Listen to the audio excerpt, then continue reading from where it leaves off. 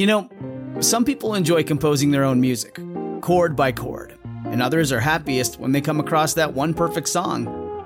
Work is not a lot different than that. Whether you prefer building your own workflow or using a pre-made template, with Monday.com, you and the team can work in a way that's comfortable for everyone. Tap the banner to go to Monday.com and build your own amazing workflow, or find an awesome template. No judgment.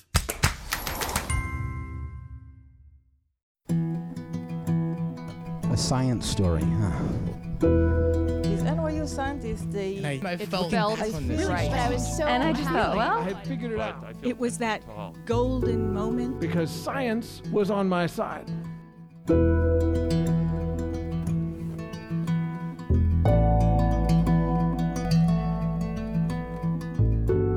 Hey everyone, welcome to the Story Collider, where we bring you true personal stories about science. I'm your host, Erin Barker, and this week we're bringing you two of our favorite stories that have aired in years past, from scientist Aditi Nadkarni and comedian Wyatt Cenac. In both of these stories we're sharing today, our storytellers are nailing the assignment, getting an A+, or just generally overachieving. Our first story is from Aditi Nadkarni. It was recorded in July 2013 at Union Hall in Brooklyn. The theme that night was Close to Death.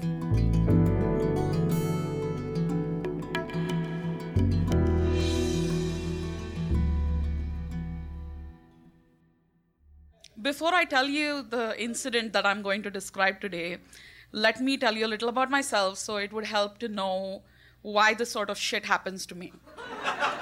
So, if you haven't noticed, I'm Indian.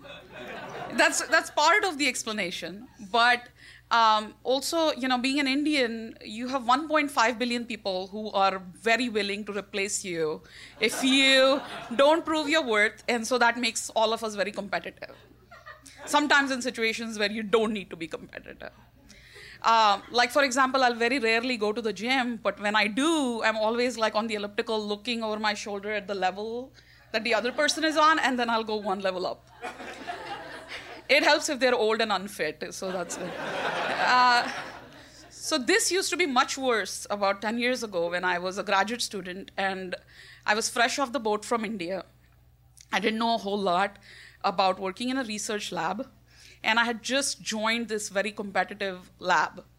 And I was, I wanted to prove a point. I wanted to show everybody that, hey, I deserve this. I deserve to be part of this lab.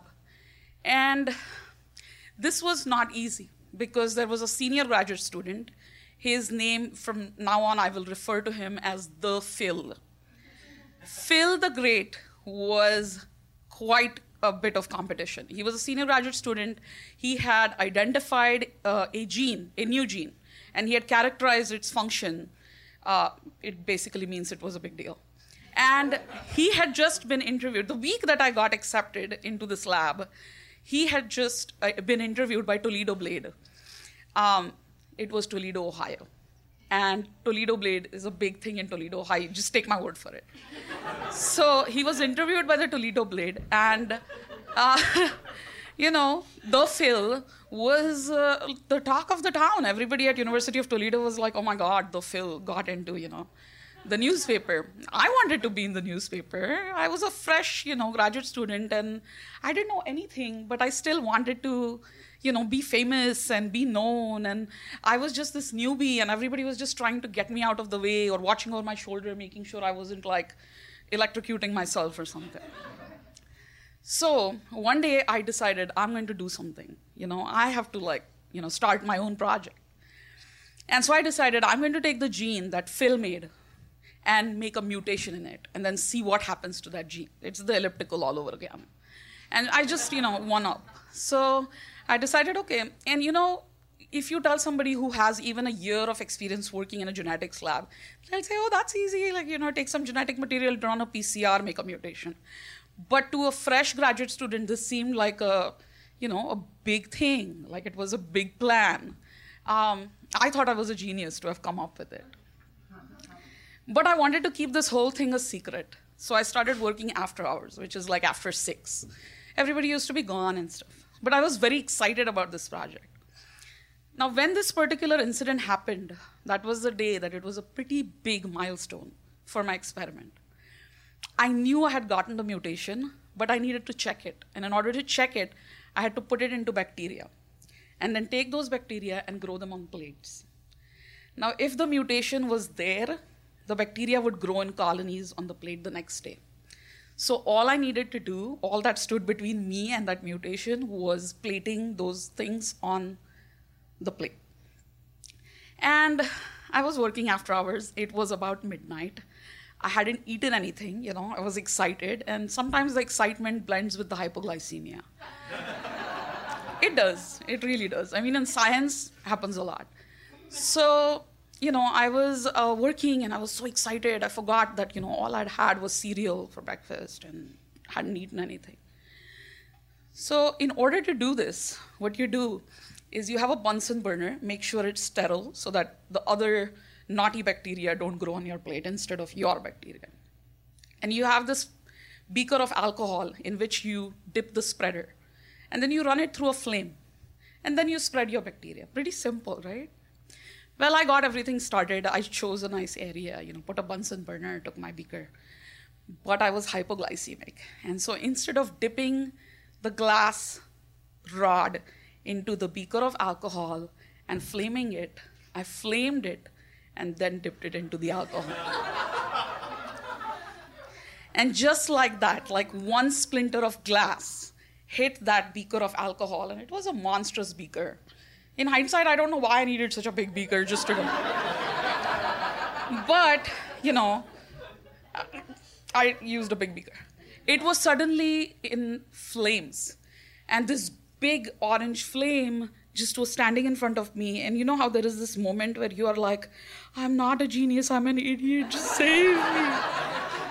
That was my moment. And it was awful. Suddenly, I realized, this was midnight, nobody's here, there's a beaker on fire, and I realized that I had not chosen a very good area to do this because there were electrical wires everywhere, and there was a live gas line, and there were papers hanging. It was a, very old biomedical lab. You have, papers hanging from everywhere, and then this big flame trying to, light everything up. So if I were not hypoglycemic, maybe I would have picked something heavy and, like a glass plate and put it on the beaker and it would have been gone. But I just couldn't think of anything. And I was so hungry that I was thinking of donuts and I was thinking of the fire and I just didn't know what was going on. And I didn't want to die in a beaker fire. Who wants that, right? But I couldn't just leave with a beaker on fire. So I went to the phone, the lab phone, and I dialed the emergency phone. And I can't remember what I said. There was this flood of words in a very thick Indian accent. And I was like, there's a beaker, this is on fire. And she said, do you want me to call code orange? And I was like, well, I don't know what code orange is. I was like, okay, fine. And my eyes were on the beaker, so I hung up and went to the beaker and started moving papers away and moving the wires away. I tried touching the beaker, which was stupid. I burned my fingers. And then I backed off because I realized how dangerous the situation was. And I don't know. It seemed like it must have been 20 seconds, but it was probably more than that. And suddenly, half a dozen firemen dressed in complete gear. I mean, to somebody from India, they looked like astronauts. They were wearing masks and they had hoses and stuff. And there's a beaker with a fire. And I was like, oh my God. And they were like, ma'am, we need you to get out of the way. And so I tried to move, but I wanted to say it's just a beaker fire. And but they were trying to ignore me and I felt pretty stupid for having done this. So they were like, ma'am, you need to get away. And what are the contents of this beaker? And I don't know if you've noticed this, law enforcement and people who are in control, they use this unnecessarily formal terminology. What are the contents of this beaker? And when somebody says that, you forget what's in the beaker. And so it happened to me. So I said something which was between ethanol and ethyl alcohol. And he looked at me stammering, and he's talking into this radio, and he goes, there is an unidentified chemical in the beaker. And I was like, no, it's not. I will identify it. And at that point, they're just like shushing me and moving me away. And then they wear these thick gloves that they have, and they pick the beaker up, and they take it and put it in the middle of the hallway. And then they convene and are talking to each other what to do about this unidentified chemical on fire. And now that it's in the middle of the hallway, it looks like an aromatherapy candle. Because there's nothing around it, it's not going to do anything. So I'm looking at it and I'm like, okay, I'm okay now, I'm fine. And suddenly I'm like, oh, the glass cabinet, that's going to have the glass plate. So while these people, the officers, are talking, I go to the glass cabinet, take a glass plate, and I run and put it on the beaker, and the fire is gone. And the firemen are just like, oh, okay. And there is this one guy who is with them, but he seems, like he's dressed in pajamas. And he's like taking notes. I assumed it was a safety officer, he's taking notes. He asked me, what's your name, ma'am? And I gave him my name. He wrote down the name of the lab and what were you working on? And so he wrote all that down. And just as soon as, they had arrived, they were gone. I went into the coffee room and stole somebody's protein bar. And then I felt better. I mean, not about stealing, but just having just having eaten, I felt better. And then I came back, and then again, I was in my mutant gene mode. So I did what I was supposed to do. I plated everything, put it into the incubator, and then went home. And I said to myself, if there are colonies on the plate tomorrow, none of this shit is going to matter. I don't have to tell anybody about this. I mean, why does anyone have to know about this? The fire is gone. Nobody died. So the next morning when I wake up, I'm all about the colonies, I'm thinking, oh, do I have colonies? Maybe I have my mutant gene. So I go to lab, really like excited. And on the way to the lab, I stop at the incubator, and there were colonies. Beautiful, sexy, fat, plump colonies. As far as colonies go, fat and plump is sexy. So then as I'm going to my lab to announce to my boss that, I did this, I see that there is this little crowd of people gathered at the entrance of my lab. And I was like, maybe they saw the colonies too. Because at this point, I'm just thinking of my own genius, right? So I go, and Doug is standing there, Doug, my advisor. And he is laughing so hard that he has tears coming down his eyes. And I was like, maybe he's just happy that I got a mutant gene.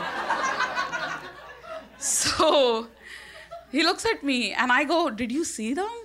And Doug goes, yes, I saw. And I was like, isn't it amazing? And he was like, Riri, why is it amazing? And I look confused, and I realize from the corner of my eye that there is this roll of paper that's being passed around, and all these other people in a crowd, and I start to figure out that maybe they're all not happy about my colonies. And so I look around, and Doug goes, oh my God, she has no idea. And I was like, no idea about what? And he takes the newspaper and hands it to me. And among the headlines of the Toledo Blade, it says, campus officer extinguishes beaker fire. And I look at the article, and I say to myself, I really hope my name isn't in there. And my name was in there. And I was humiliated. And it said there that I was doing this at midnight. It explained exactly what I was doing. And upon reading this, I had to save face. The competitive edge was still there. So I go, he did not extinguish it. I did. I put the glass plate on it. They were talking about someone, and they just laughed. They laughed. They were like, Riri, it's not even about that. Your name is in the paper. So I became pretty famous for this, right? Because, I set fire to a beaker. They named me Pyro Aditi. That was my gangster name. And then they invited me to the university's safety class. I was a keynote speaker at their safety class. That was nice. I mean, that's pretty important, right? So anyways, but, there's a positive spin on this. The colonies that I told you about, that funded my grant and got me my PhD. So, I deserved the PhD, even though I set fire to a beaker. But just for your entertainment, I'm going to tell you this. If you go to Toledo Blade website and you search my name, it comes up. So have fun with that. Thanks.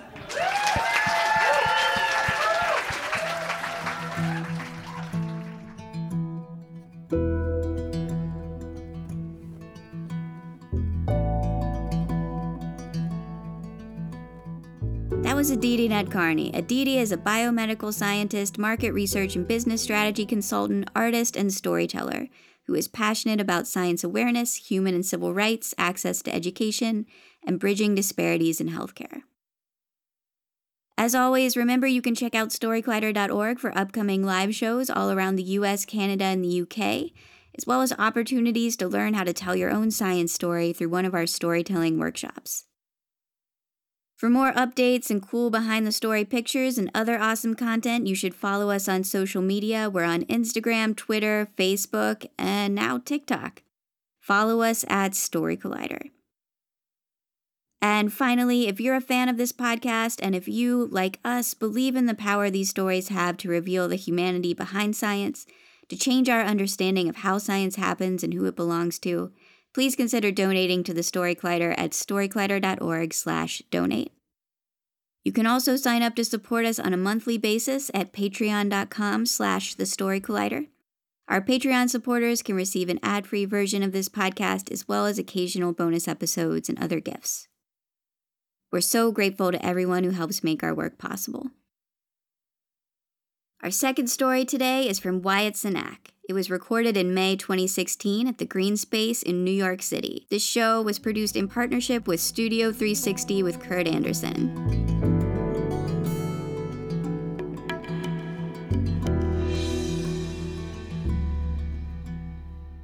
I grew up in Texas, which, for those of you who don't know, Texas is one of those states that gets to determine what your children's textbooks are like.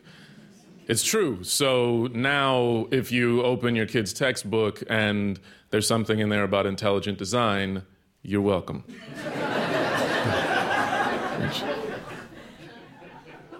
It's weird. Intelligent design, it's in textbooks now, and that's such a strange thing because I feel like it invalidates all the work of talented paleontologists like William Hanna and Joseph Barbera.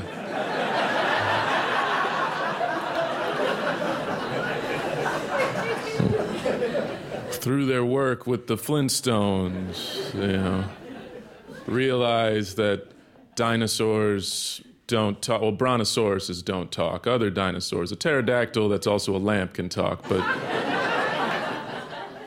not Dino. Which, before any of you write in and say, hold on a second, Dino wasn't a brontosaurus, he was a snorkosaurus. That's true, but the taxonomy is basically the same. I say all this to say, I grew up in Texas, and science was not one of those big things for me. My high school, science wasn't that big of a deal. Like, we had biology class, and we learned how to dissect a frog to use it for meat. And, we had chemistry where we learned the compounds of the periodic table that we might need to use if we wanted to make our own ammunition.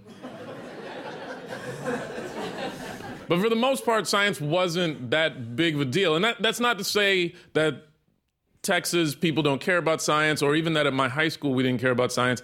We did. My high school, it was a progressive place in its own way, and I learned a lot. It was actually in high school where I learned that sexuality is a fluid concept.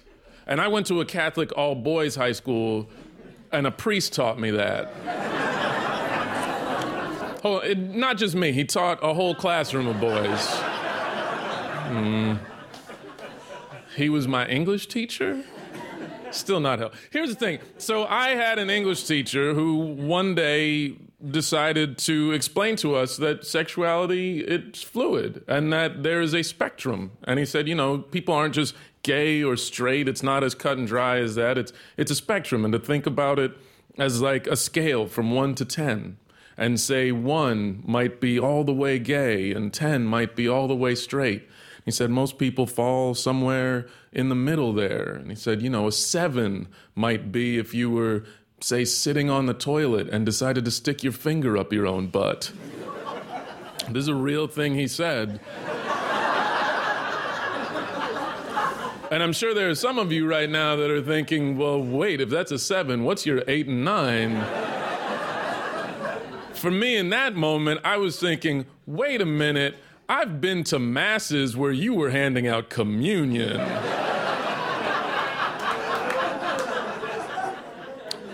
And I also don't know what this has to do with the James Joyce book we were reading. So my high school, not the most science-heavy high school. It was we were more into service. And that was one of those things, to graduate high school, we all had to complete 40 hours of community service, which is kind of a nice thing to do at an all-boys Catholic prep school. It's a nice thing. It's a nice way to give back to the community, but it's also a nice way to prepare your students for the day that they get arrested for a fraternity prank gone wrong, which is going to happen. But so we all had to do community service, and I remember they gave us this list of different places that you could choose to serve at. And there are places like soup kitchens and old folks' homes. And full disclosure, I did not want to do any of that because I was 17 and I was selfish, but I also felt like I live in Texas. I don't know why we're serving hot soup to people in a place that's already hot. And I don't want to go work at an old folks' home and read to old ladies because that feels a little like driving Miss Daisy cosplay. So I just wasn't into it. And I had to find something, and I found one thing on this list, and it was a huge list, and I found one thing, and I was like, oh, okay, this one is for me. This is the thing I want to do. Because I've fancied myself a man of reason. And it was a place of science that was on this list. And I knew it was a place of science because it was called the Science Place. And I wasn't sure what the Science Place was. I really hoped that it was maybe a lab where I could work with a scientist that maybe everyone else had just kind of written off as mad. But I knew they were just driven. And then maybe I could work with that scientist, maybe, work on some experiments. Maybe I bring a bag of spiders and we have a lab accident. And I become the Incredible Hulk. And you might be saying, hold on a second, Wyatt, what do spiders have to do with becoming the Hulk? Look, I'm not the scientist. I was just a kid who made a bad investment on some spiders. The Science Place was not a laboratory. It was a children's museum. And given what I told you about Texas and how we're helping your textbooks, you should know the Science Place, it was not a fancy museum. It was a rinky-dink little place that had some geodes and then a bunch of animatronic dinosaurs that didn't really work all the time. So much so that when we would have to explain to children, we would say, well, when the dinosaurs went extinct, so too did the technicians and make the Tyrannosaurus Rex's head move. But so we were there, and so we had to give tours, and we had to give tours at the Science Place, and I was mainly stationed in the health sciences room. And the health sciences room was just a room dedicated to teaching children the dangers of drugs and alcohol. And they would do that. They just had a bunch of photos around of like what your lungs look like and then what your lungs would look like if you were smoking and like cirrhosis of the liver and all great things to send an 8-year-old home thinking about. And so that was mainly what was there. But the one centerpiece, there was a driving simulator. And the driving simulator It was a simulator to show you how you would drive if you were drunk. And to a 17-year-old, I didn't see it as much as a simulator as I saw it as a video game. Because the way it would work, you would get in, and you would get in the car, and then you would punch in your gender and your height and your weight, and then you'd before you started driving, they would ask you, like, how many beers would you like? And so you put in a number, and then it'd ask you, would you like some harder alcohol? And you put in a number, and it'd kind of show you what you could choose from. And then it was like, how about some weed, some Coke? Which I don't know how 8-year-olds knew all about that, but everything about it seemed like a setup to me. But so you put all this stuff in, and then you get to drive, and then depending on how drunk or high you are, it affects how the wheel moves. Like the wheel will get loose, and then it'll get like really stiff, and the brakes won't work sometimes, and sometimes you put on the gas, and it'll just floor it, and you really have to work really hard and pay attention so that you don't crash. And the moment that you would crash, the screen would just flash at you, and you would get reprimanded with this message about the dangers of drinking and driving. And that would happen anytime you crashed, whether you crashed after a minute or whether you crashed after an hour. Which I kind of feel like if you did it for an hour, I feel like you shouldn't get a reprimand. You should get like just a wow. Ugh. We got lucky. Let's not do that again. Also, let's maybe not drink so far away from home.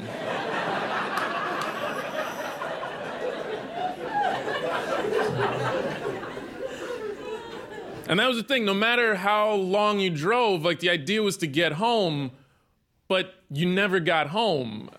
And so I started to wonder, could you get home? Like, can you win this game? Is there like a kill screen that's like where you don't get killed, like a video game version of a kill screen? And so now this became my experiment. And week after week, instead of helping children, I would climb into the simulator and I would try to see if I could beat it. And I started out and I was like, you know what? What I'll do is I'll be the biggest person I can be. I'll be a 7-foot-tall man, like a 7-foot-tall, heavy-set man, and I'll just have one beer. Let's see what I can do. And I was like, could I drive for 5 minutes? And I could drive for 5 minutes. Could I drive for 10? Yeah, I could do 10, 15, 20. And I could drive for a really long time. And then I never got anywhere. And you can't just pull the car over and be like, I'm done. Like, even if you try to do that, it still crashes. And the screen flashes at you and is like, this is the dangers of drinking and driving. And to me, I was like, no, wait a minute. Like, you're telling me that a 7-foot-tall, 300-pound man can't have one beer? Like, I'm basically Shaquille O'Neal right now. And you're saying I can't handle a beer? I handled the Eastern Conference. So then it became a challenge. And I was like, well, how could Shaquille O'Neal drive on 2 beers? Or how could Shaquille drive on like 3 beers and a couple shots of whiskey and maybe some weed? And the thing that started happening, I never got home, but I got really good at driving as drunk Shaquille O'Neal.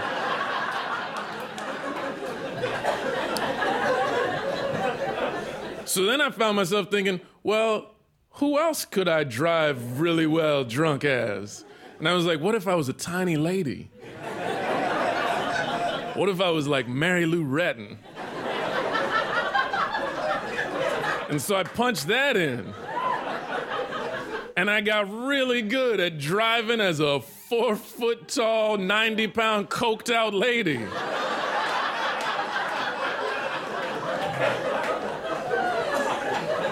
And then I just started to see, like, who else could I drive as? And I started just inputting different people. And then all of a sudden I was like, oh, wait a minute. This is the scientific method. I get it now. This is the experimentation phase. Got it. And I just kept doing it. And let me just say, at that time in my life, I didn't drink, I didn't do drugs, but I got really interested in trying to prepare myself for the time when I could do all of that.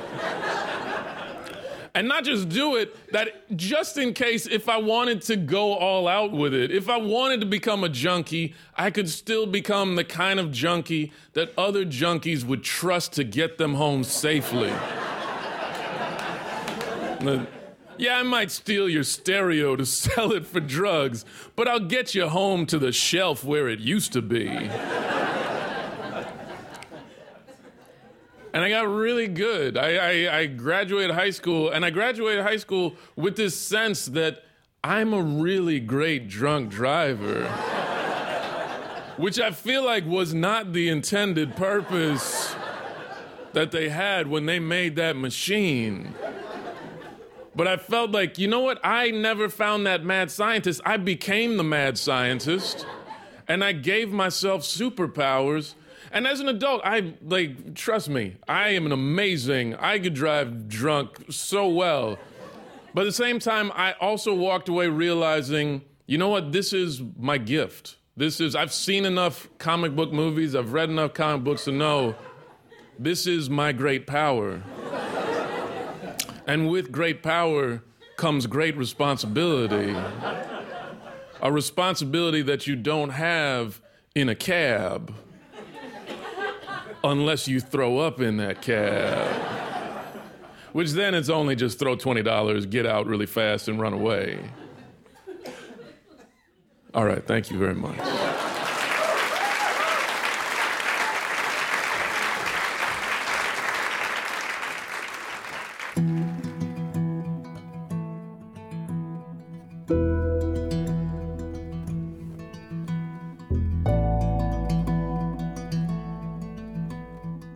That was Wyatt Cenac. Wyatt Cenac is a comedian and former correspondent on The Daily Show with Jon Stewart. You may also know him from his HBO show, Problem Areas.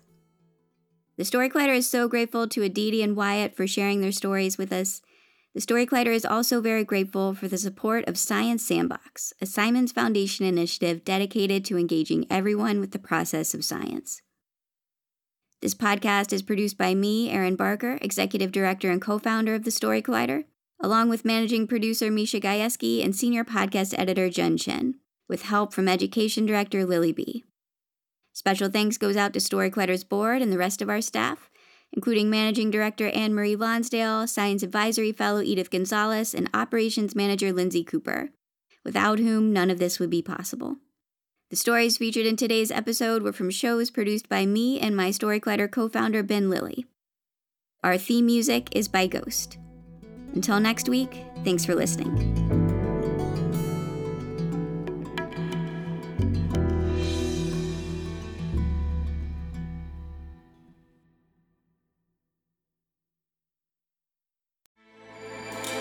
With everything you have on your plate, earning your degree online seems impossible. But at Grand Canyon University, we specialize in helping you fit a master's degree in business into your busy day. Your graduation team, led by your own GCU counselor, provides you with the personal support you need to succeed. Achieve your goals with a plan and team behind you. Find your purpose at Grand Canyon University. Visit gcu.edu.